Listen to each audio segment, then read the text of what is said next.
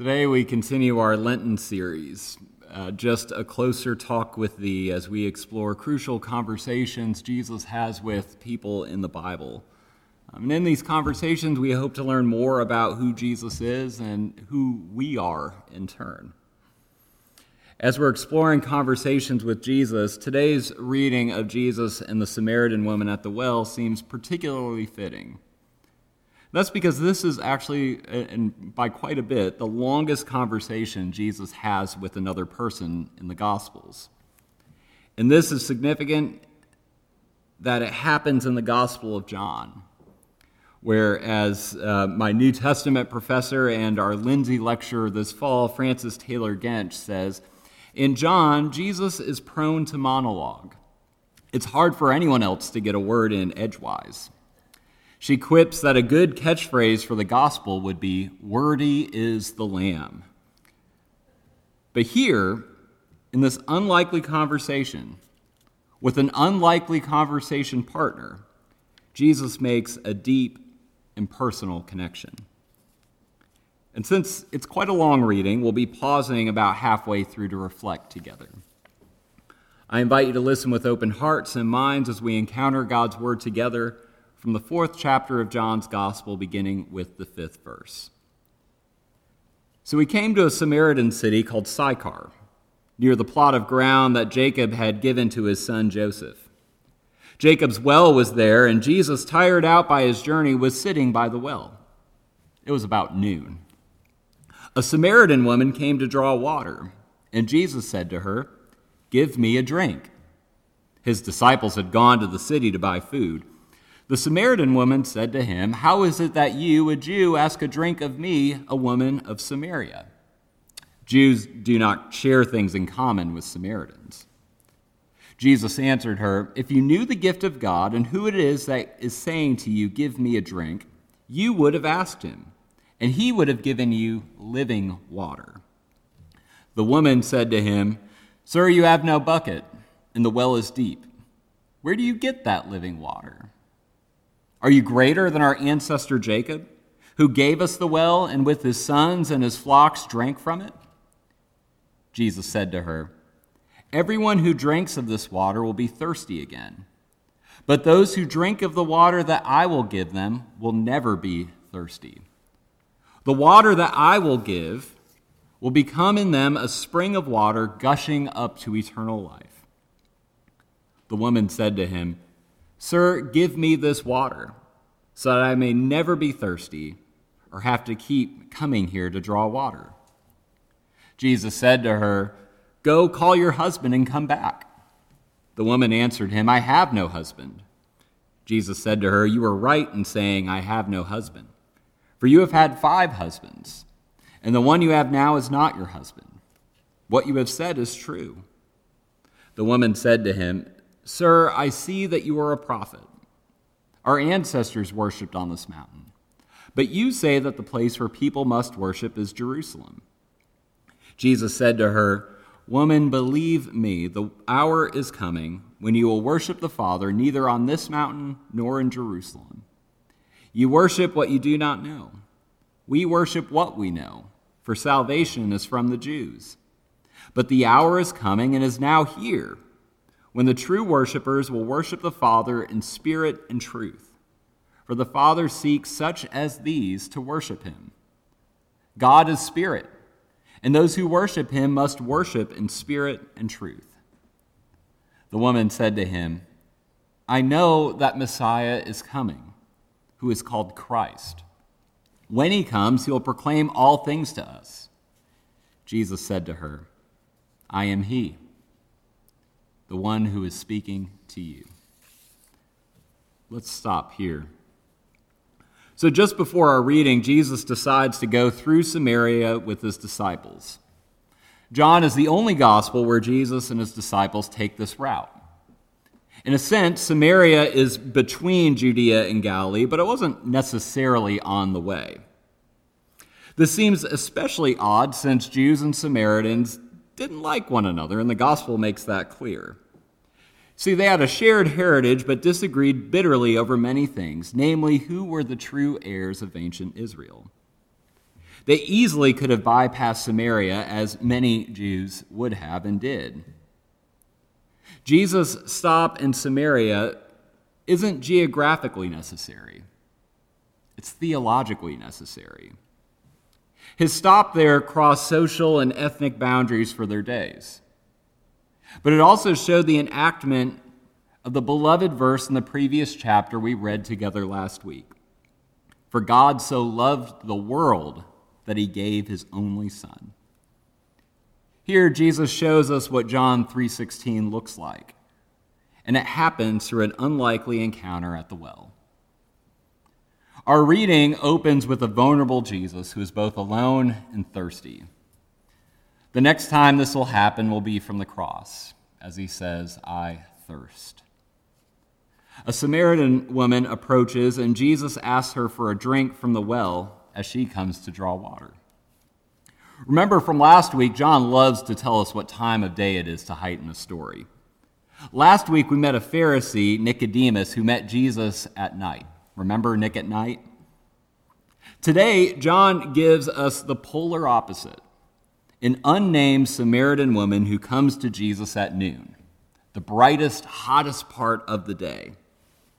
The time of day here underscores a couple of things for readers. That this is the opposite of the story from the last chapter. But also that there was a reason she had to come to the well at noon and not at the more desired time of day of dawn, when most women would gather to draw water they needed for that day. Here John gives us a heads up that this woman is somehow outcast. Though she was far from an elite person, she did have one thing Jesus did not: access to this well, the well of her ancestors. Jesus' very human thirst becomes the moment that allows for their conversation to take place. The woman is surprised, of course. A Jewish man wants water from me, a Samaritan? This cultural gaffe allows Jesus to offer this woman living water, water by which you'll never be thirsty again. The woman pleads Jesus for this living water.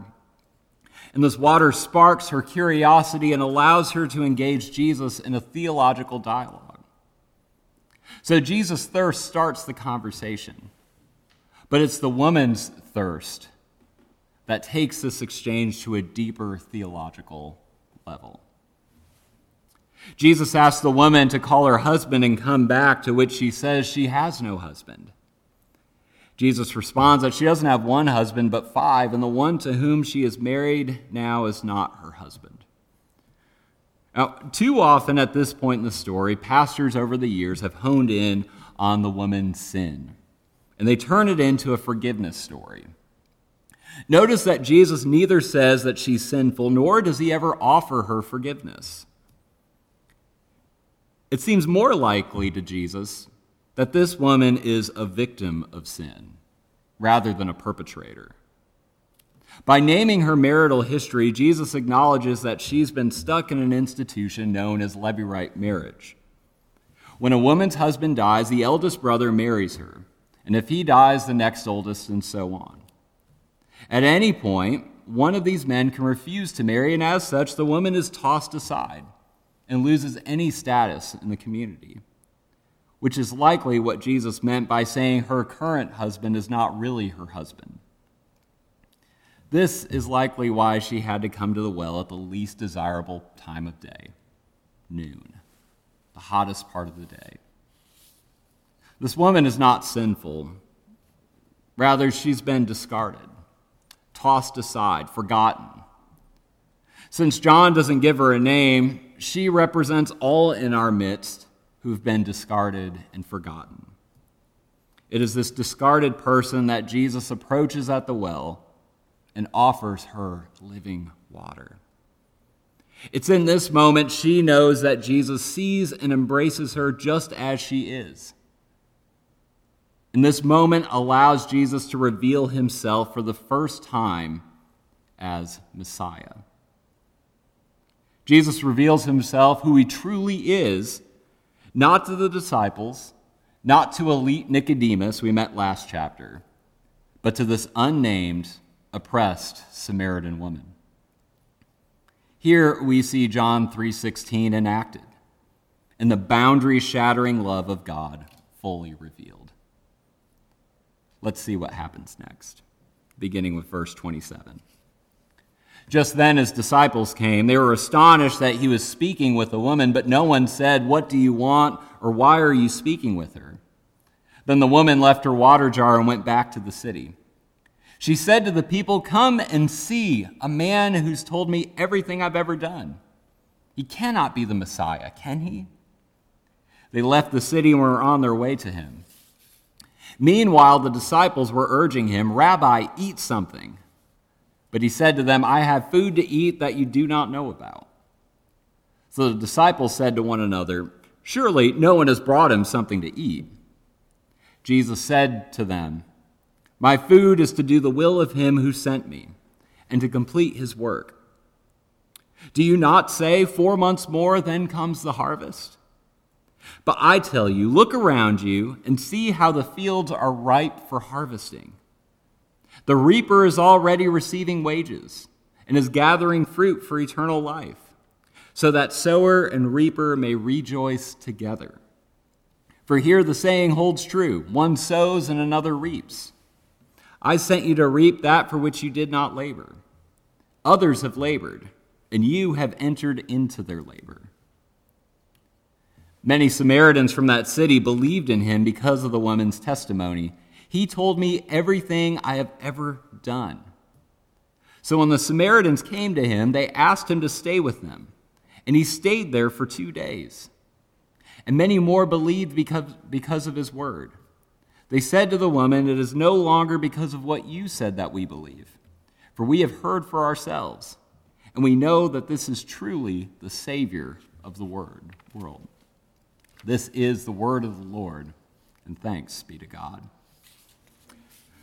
The Samaritan woman, this biblical underdog, becomes the first witness to the Gentile world in John's gospel. And how she does this is truly fascinating. First, as she leaves the well, she also leaves her jar behind.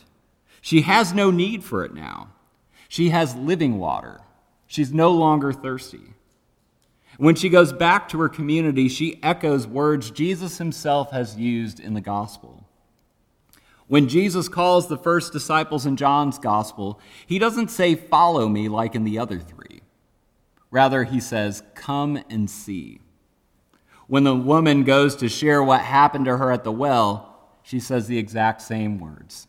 "Come and see a man who told me everything I've ever done. He can't be the Messiah, can he?" The Samaritans, in turn, do just that. They go to see Jesus, and they believe because of her witness. Like the first disciples, the Samaritans ask Jesus to abide with them. That Greek word here is meno, and it's one of John's favorites. The Samaritans thirst for the Messiah, for redemption and inclusion, just like the disciples did. As Christ abides with the Samaritan, so does his grace. Because of this woman's curiosity, because of her thirst, the boundaries of the kingdom are extended to the Samaritans, and the grace of Christ is able to abide, meno, with them. This becomes a story not just about thirst and Jesus' identity as Messiah, but it also becomes a story about inclusion, about a table extended to include those who were once left out. Each party in the story, Jesus, the Samaritan woman, and the Samaritan community, were excluded from one another in some way at the beginning of the story. But some 40 verses later, we see that all of them have been brought together. And how did this string of transformational events happen? It happened through Jesus knowing and embracing this woman at the well. Hear her words again that converted the community. "Come and see a man who's told me everything I've ever done." Jesus saw her. Jesus saw her when no one else would. But Jesus also knew her. He truly knew her as a unique child of God. And friends, Jesus sees and knows each of us too. We all have things we would rather Jesus not know about us. Our faults, our shortcomings, perhaps even our doubts and fears. This conversation shows us that Jesus knows all these things about us and much more, but loves us anyways and calls us anyways. Like the Samaritan woman leaving her jar behind to go and spread good news, the question to us then becomes, what are some things we can leave behind at the well? What are some burdens we could be freed of that we might boldly follow Jesus and share his love and good news with the world? Friends, in this trying time, with so much uncertainty and fear, may this conversation, this transformational, life-changing conversation between Jesus and the Samaritan woman, empower us and remind us that Jesus truly knows us, truly knows each of us, and that Jesus calls us each to go and be ambassadors of his good news and love. May we go and do just that. Amen.